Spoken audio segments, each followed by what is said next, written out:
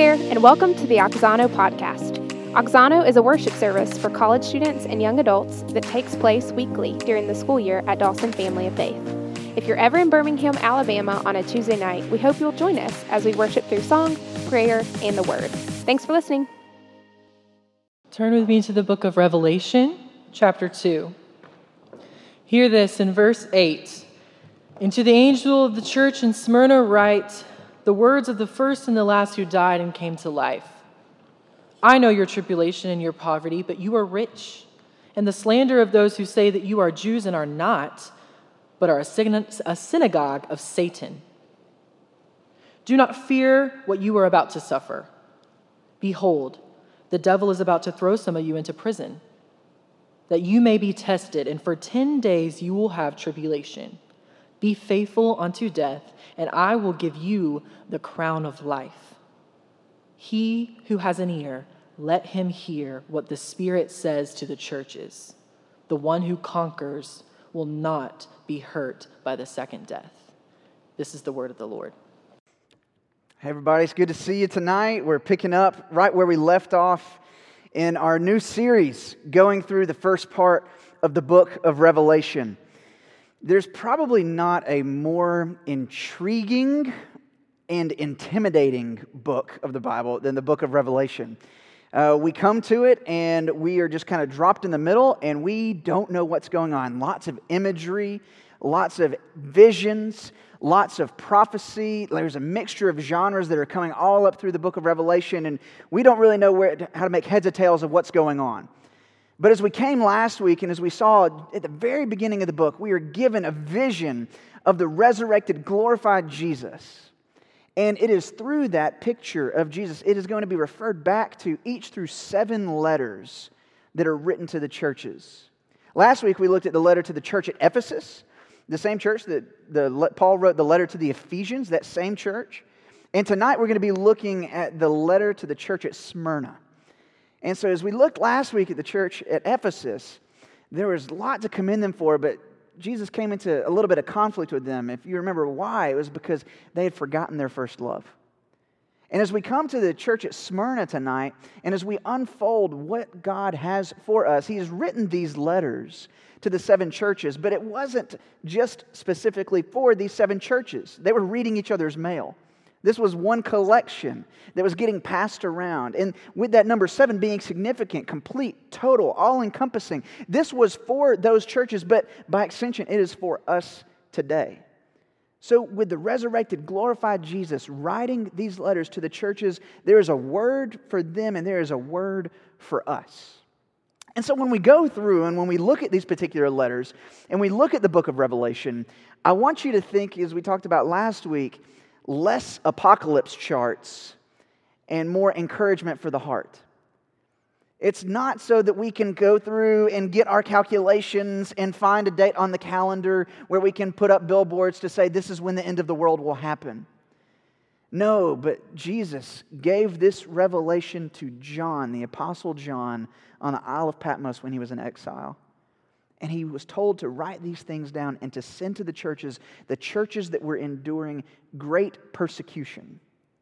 And all of them were feeling it as the gospel was going out to the ends of the earth in that day and age. But there was no church out of the 7 that was probably feeling the persecution more acutely than the church at Smyrna. And so let's look at the passage that Cole just read for us, beginning in verse 8. Let's see who's speaking. It's the same one throughout all of the letters. And to the angel of the church in Smyrna, write the words of the first and the last, who died and came back to life. At the beginning of each of these letters, John is going back, he is referring to, inspired by the Holy Spirit, to refer back to an attribute of Jesus from Revelation chapter 1. Last week when he was writing to the church at Ephesus, it was to him who holds the 7 stars in his hand and who walks among the lampstands.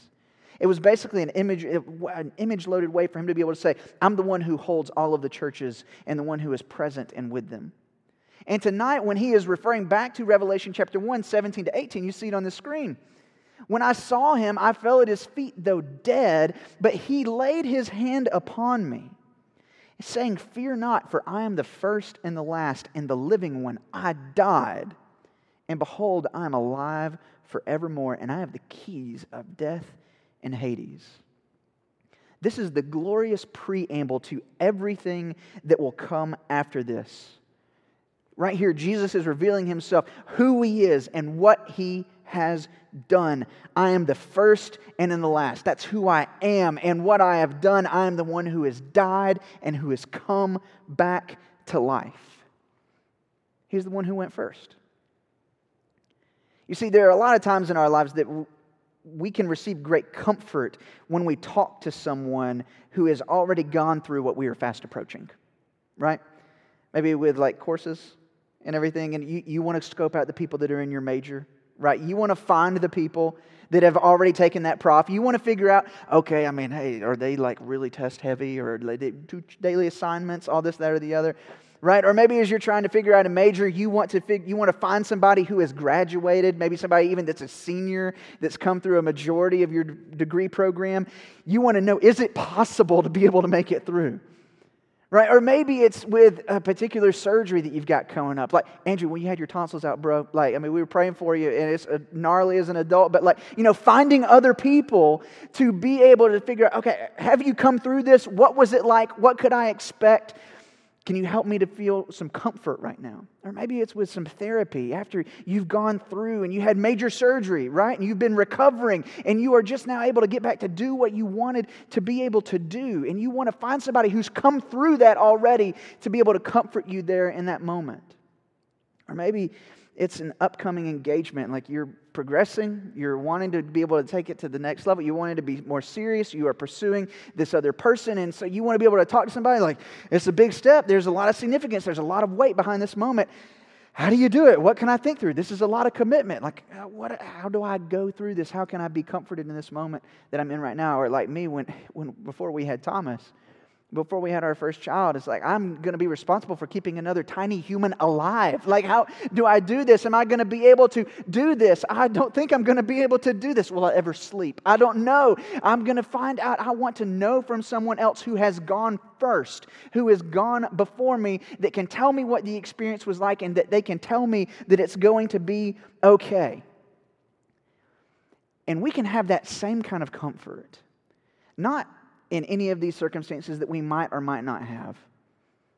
You might be here and you're in the working world tonight, you're not in school. You don't have to worry about profs or degree programs of study. You're settled in your career and you're on that path. It might not be in the Lord's will for you to be able to go over here, to be able to be married. You might be gifted the gift of singleness for your life. You might go over here and you will just be a spiritual father or mother to others as you go throughout your life. But there is one thing that we will all experience unless the Lord comes back first, and that is death. And it's not something that's really talked about a lot. I mean, it's not something that gets the people going, right? It's not the thing that gets them in the door. It's not the thing that uplifts them. But it's one of those things that when we go to the Scripture, it's something that we almost try to shove down or try to ignore. We try to live as though we are immortal. But the Christian Scriptures answer this most fundamental problem that we have in this world, and it addresses death. We can have this same comfort. We can look to Jesus and we can see that death didn't conquer him, but rather he conquered death. That Jesus has put death to death.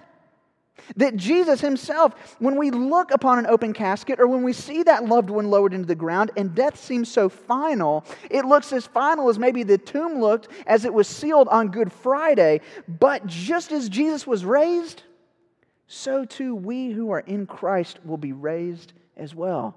That's what the Apostle Paul says in Romans 6.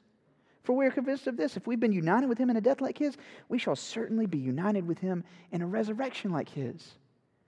That just as sure as Jesus got up from the grave, so too now we who are in him will also rise. It's why when I preach funerals, and if the person that died in the Lord, some of the most comforting words that I can provide to the family was that this man or woman, this young man or this young woman, they did not walk their last steps here on this earth. They did not sing their last song. They did not take their last breath. But they will be able to do all of those things and more in the new heavens and in the new earth. Because we have this sure and certain hope. Christ, He is our hope in life and in death and in life after death. That He has put death to death, and regardless of our circumstances and settings in life, unless the Lord comes back, we will all die. But those who trust in Jesus, we can have confidence that as we approach death, that He has already conquered it. This is how Jesus, He wants to address the church at Smyrna. I am the one who was the first and the last, the one who died and the one who was raised. This is who I am. And He's writing this and He's telling this to them because they are brushing up against death left and right. What is Jesus saying? We pick up in verse 9. He says, I know your tribulation and your poverty, but you're rich when we get down to it. And I know the slander of those who say they're Jews and are not, but rather are a synagogue of Satan. Do not fear, verse 10, what you're about to suffer. Behold, the devil, he's about to throw some of you into prison that you may be tested, and for 10 days you will have tribulation. It's something that we saw last week, and it's something that we're going to see in every letter. The first words out of Jesus' mouth as He's directly addressing the church. He knows. I know. I know the tribulation. I know your poverty. I know what you're going through. And it was addressed to this church collectively, but they were made up of individuals. And by extension, we too know that leave with this, that He sees you, that He knows what you're going through, and that He cares deeply for you.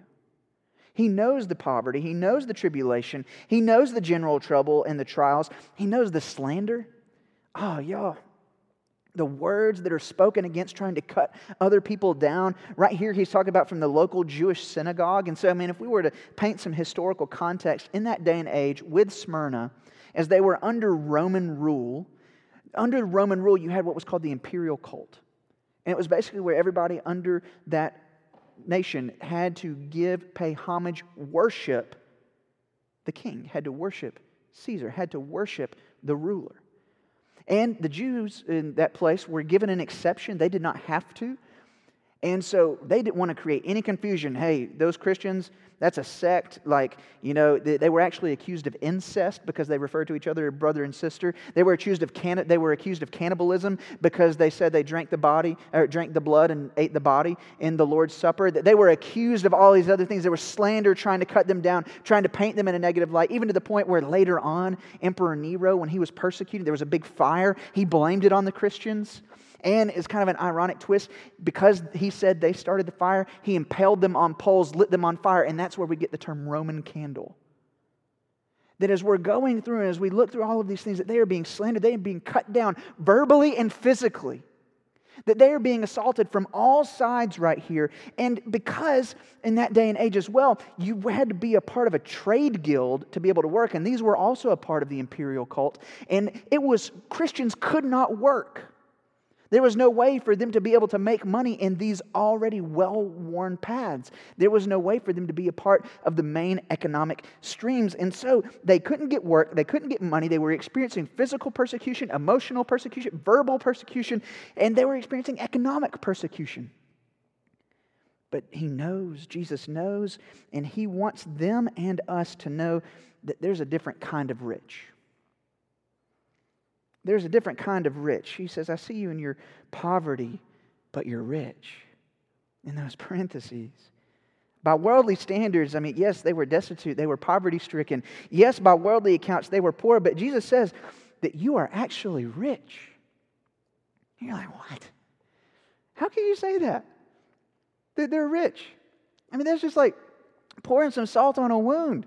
They're looking at these people in the situation that they're in. But what Jesus is wanting to gift the church at Smyrna is the gift of perspective. He's wanting them to be able to see that when we are only looking on a horizontal plane, when we are only looking around and seeing what others have and what we do not, when we are only looking around and seeing the needs that are present and we are not looking at Him as provider, and we don't remember what has already been given to us, then we can become despondent. We can become downcast. But when we look at Hebrews 10:34, this is what the writer of Hebrews says. For you had compassion on those in prison, and you joyfully accepted the plundering of your property. You were happy when people stole from you. since you know that you yourselves had a better possession and an abiding one.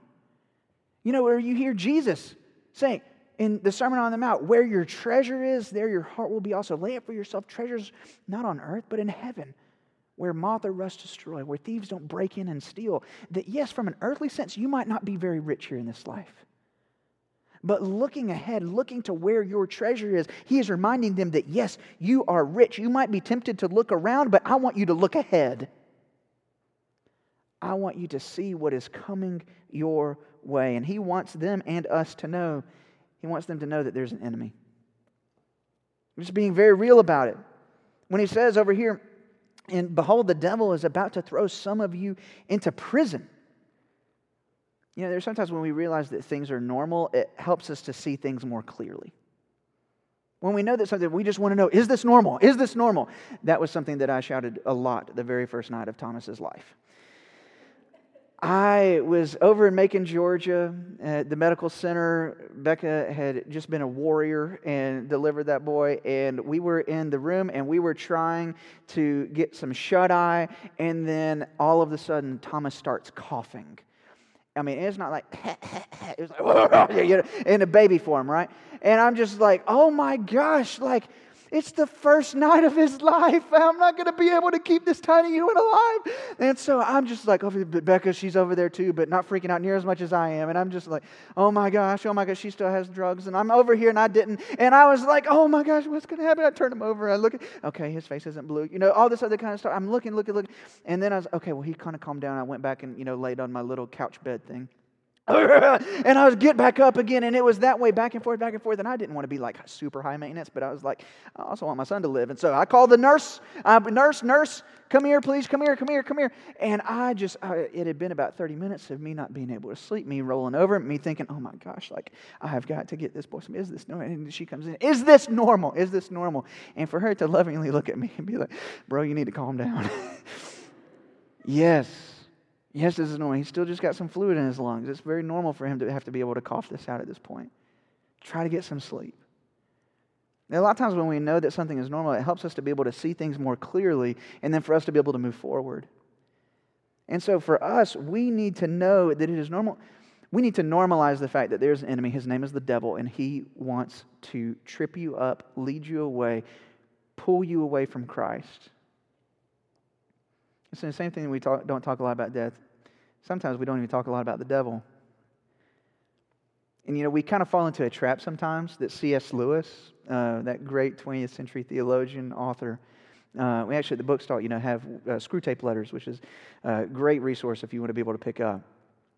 But it's actually in the preface to the Screw Tape Letters that he writes that we, in our day and age, then and now, we commit two errors when it comes to discussing the devil and demons. Either we pay no attention to him whatsoever, or we're convinced we're overly infatuated with it and we think everything is attributed to him. The first one is kind of like in The Usual Suspects kind of way, that movie, if y'all have seen that.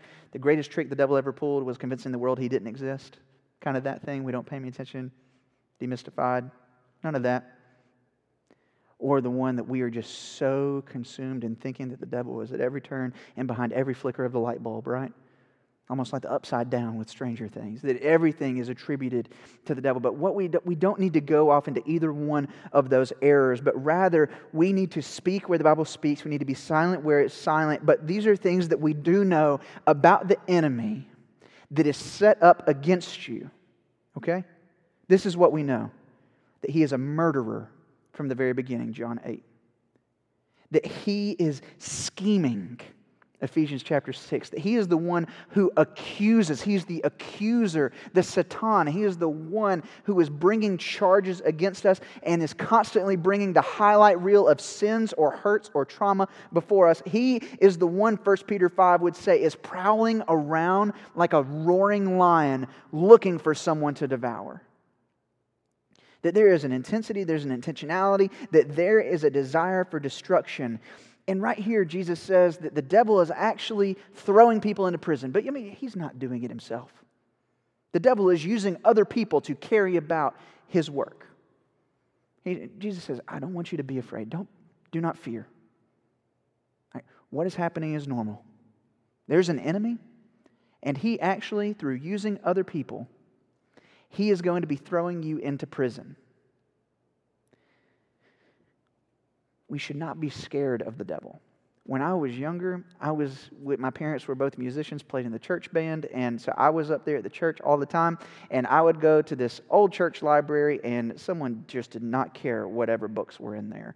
It was awful. Like, you need to be mindful of the books that you read, like in a good, don't read garbage books. And so, I mean, full of books of like people that had died and supposedly gone to heaven in an ambulance and came back and all that other kind of stuff, or people that had spent like 20 minutes in hell or something like that. And I was going through and I was reading these books, and I still remember sitting in that 1970s pink recliner in the back converted nursery into this makeshift library, reading that book with my hands trembling, and my parents coming and finding me after music practice, and me telling them on the car ride home that I did not want to go to hell, I did not want to go to hell, I did not want to go to hell.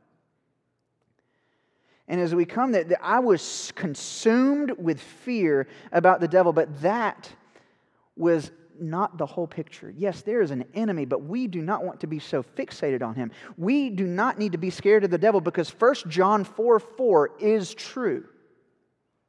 Greater is he that is in me than he that is in the world. 1 John 4:4, write it down, memorize it, tattoo it on yourself if you're that kind of person. Greater is he that is in me than he who is in the world. Because you see, yes, the devil might be a murderer from the beginning, but we serve the one who is the giver of eternal life. Yes, the devil might be scheming, but we serve one who has been planning and preserving us every day of our lives.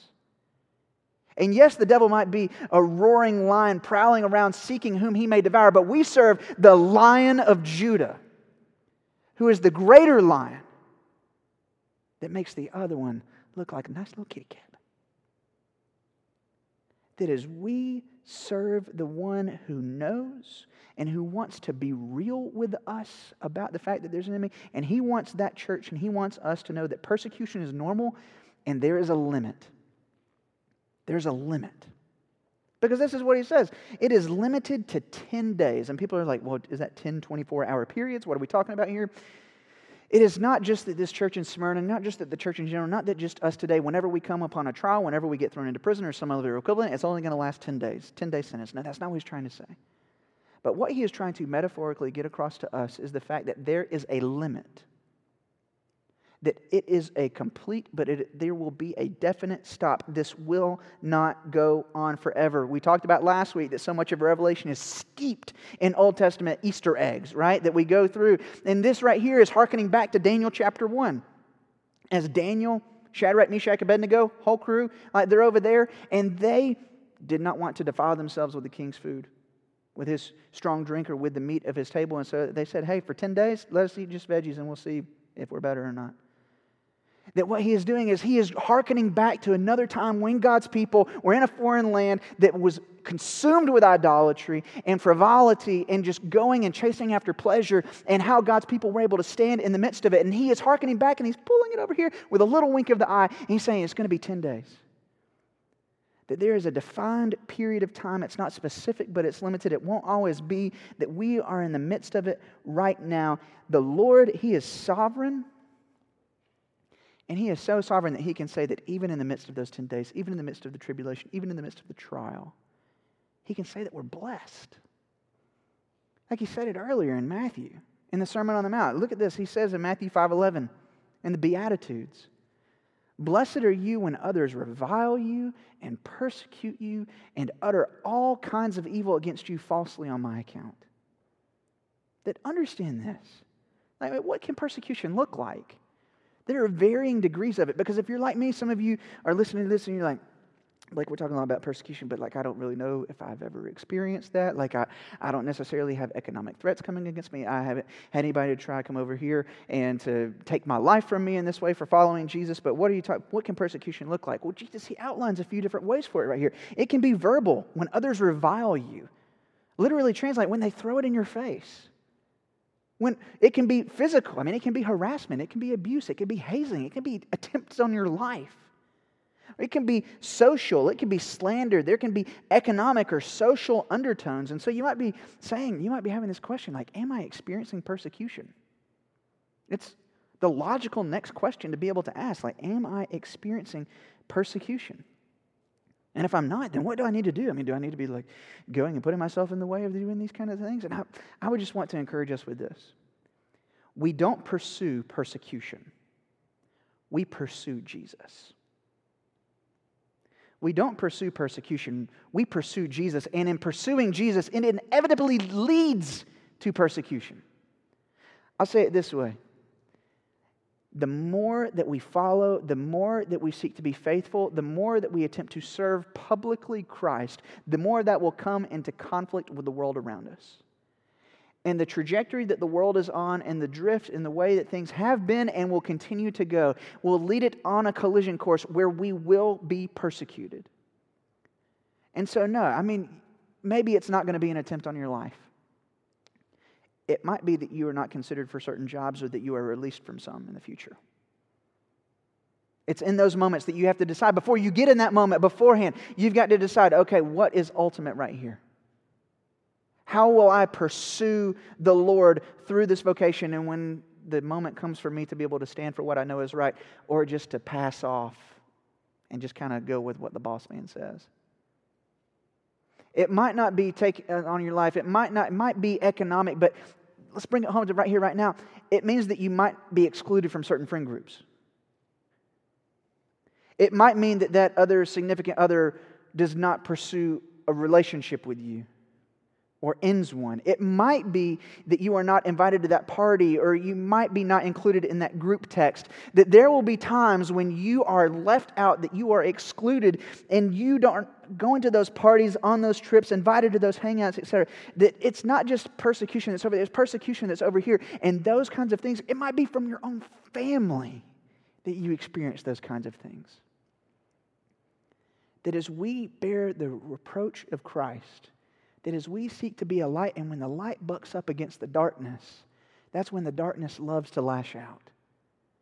When those things that have been previously hidden are now exposed, that's when we start to see the gnarly things happen. That's when we start to see the pain.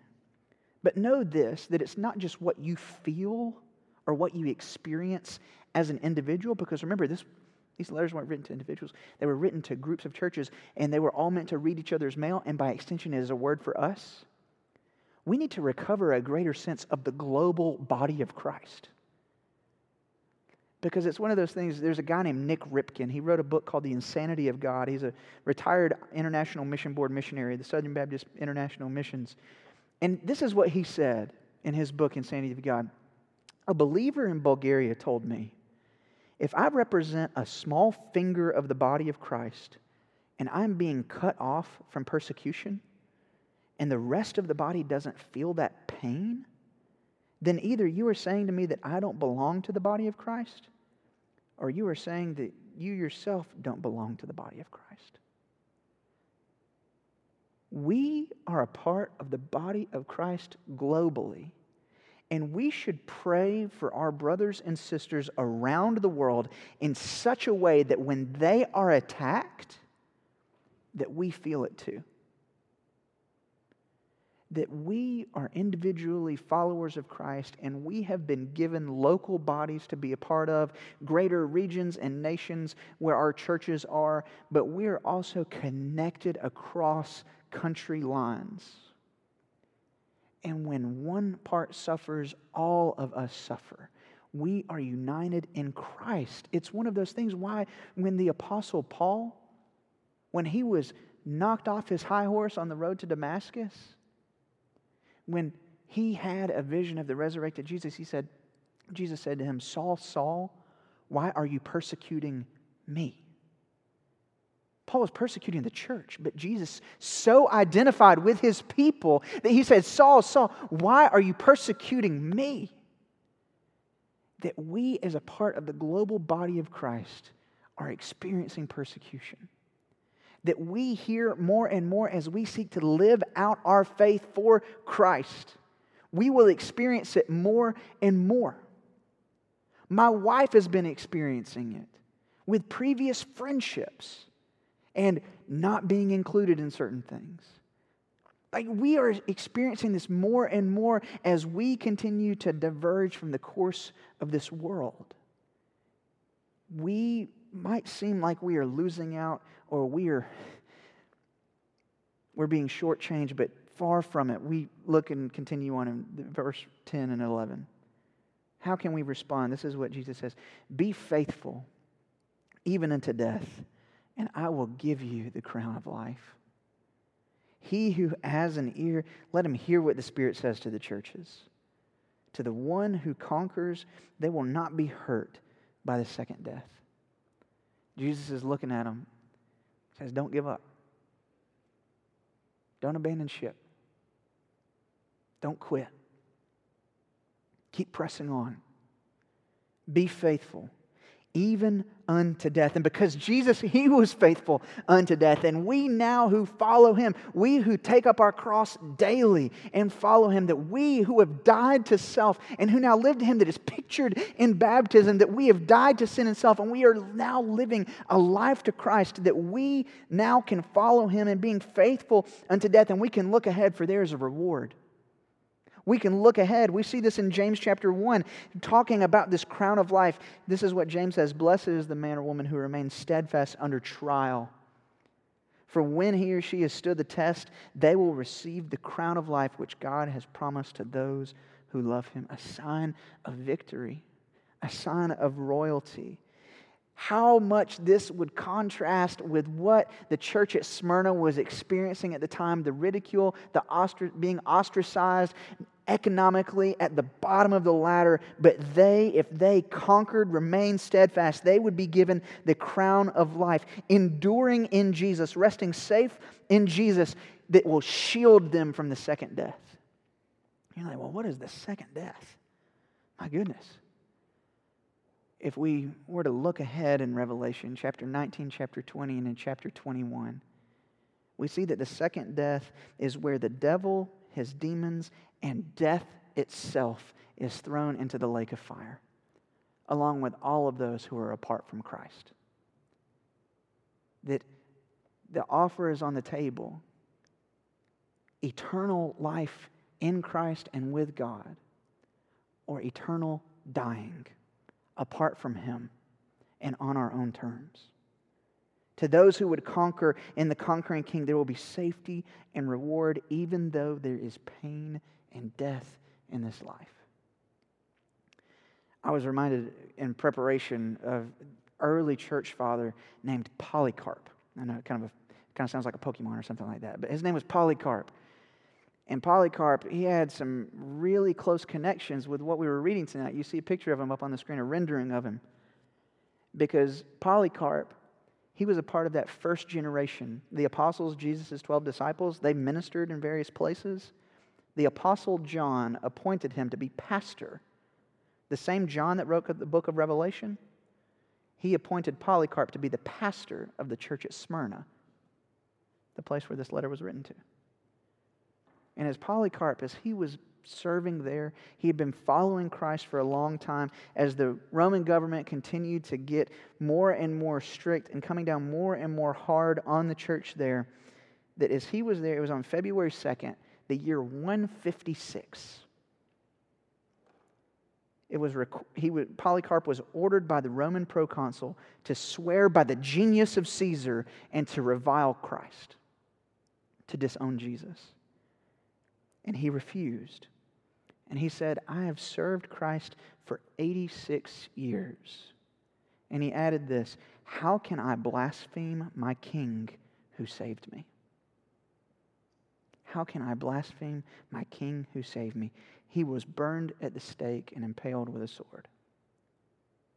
Right there. And it sounds tragic. But for Polycarp and for those who trust in Jesus, we have a different perspective. That in Christ, death is dead. Death does not have the final word. That we have a hope that extends beyond this life and looks into the one to come. In Christ, death is dead, and in Christ, the devil's work is undone. That God's purposes are the ones that will ultimately stand. And in Christ, there is a reward, eternal life. Not just on this perpetual golf course with a long buffet line and no cancer. Eternal life with the Lord of all creation, the one who made you and who knows you and has saved you to bring you back to Himself. Do you have this? This is not just something for you to, through these years, sowing your wild oats, going about doing everything, and later on in your life, maybe when you want to settle down with kids, go around getting to church, or maybe you'll be able to kind of skirt in a little bit on your deathbed before. It's not, Jesus was able to look to the thief at the side at the cross and said, today you'll be with me in paradise. That's absolutely true. But I don't want you to think you're operating from a false mentality. You don't have to get in all of the good times and all of the pleasure and then one day go to Jesus. Now, you would be missing out on eternal life that's not just for somewhere down the road, but eternal life that begins here and now. Eternal life and the knowledge and the fellowship of the one who made you and who saved you. This is available to you. Paul would write in Romans that if anybody confesses with their mouth that Jesus is Lord and believes in their heart that God raised Him from the dead, they are saved. Saved from what? Saved from death. Not necessarily dying this first time, but the ultimate death, the second death. They are saved in Christ. That they are saved from themselves and constantly having to collapse back in on yourself. And you are saved for good works, not so that you can earn, but so that you can express, so that you can enjoy fellowship and love and service for God and for your neighbor. That you can be free of yourself and you can find Christ. This is available. This was available to the church at Smyrna. This is available for you here today. And what I would encourage you to do, if you don't know this, if you don't have this and you want it, come talk to me. Come talk to your friend that brought you here. If you just came tonight on your own, find somebody that you know that follows Jesus that you can say, hey, I want this. I'm tired of going down these same paths. I'm tired of going down this same dead-end sin way of living. And I need something different. I can't fix this. I need Jesus. I would love to have that conversation with you. Because eternal life is something not just for the further down the road, but it's something that you can experience right now. Because we will experience persecution in this life. And as we pursue Jesus, we don't look just to the things that are seen, but we look to the things that are unseen. We look to the things that are eternal. We can approach death in one and with one who has gone before us. He's gone first and He's come through on the other side. And He has assured us, just as I rose again, so too will you. Death, it does not have the final word. That we can know that persecution that we experience here and now, it is normal and it is limited. There's a hard cap on how much of it that we will experience. He gives us perspective, and we can know that there is a reward. Life with God Himself forever. It's the only reason we're able to sing things like we've already sung. Unto the grave, what will we sing? Christ He lives. Christ He lives. And what reward will heaven bring?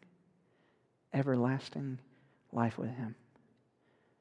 We follow the one who the darkness wants nothing of, can pose no threat, and can only do so little. But the light and the life and the love that He offers today is for everyone. It's for you and it's for me. Let's pray. Heavenly Father, we thank You for Your word. That You know us, that You see us, that You don't leave us without a word. And those times that feel the hardest, and the times that feel chaotic, but God, even in the times where we feel like we're doing everything right, where we're being a witness, where we're trying to live faithfully, as we're trying to share about You and the work that You've done in our lives, and people aren't responding, and it's not just that they're not responding, people are responding, but with hatred and with derision, God, we look to You. We pray for boldness. We pray for strength. We pray for courage, even into the grave. And God, we pray for our persecuted brothers and sisters around the world. For those for whom it would cost a great deal to come to a gathering like this, or even just to gather in a household with other people and to share slices of a Bible and pass it around and read it under lamplight. God, we pray for them, that you would embolden them, God, that you would work through them, that the gospel seed would spread very widely, and that as government regimes, as local rulers, as family members would seek to snuff it out or to throw a cold bucket of water on it, God, that it would just fan into greater flame and that it would spread even further out. God, give them boldness even unto death. And help us to remember to pray for them, our brothers and sisters. God, we look forward to the day where death is done away with finally and completely, where the enemy and all those who would seek to do his work would be gone and we would be with you in unfettered access forever. We look forward to that day, and with that vision, with that hope, compel us. Would it constrain us? Would it move us forward? Would it help us to stand here and now? We ask this humbly in Jesus' name. Amen. Thanks for listening to the Oxano podcast. If you want more information on the songs that we sing at Oxano, you can find us on Spotify at Oxano Songs We Sing. If you have more questions about what it means to follow Jesus or about next steps in following him, please email us at connect@dawsonchurch.org. Thanks for listening. We'll see you next week.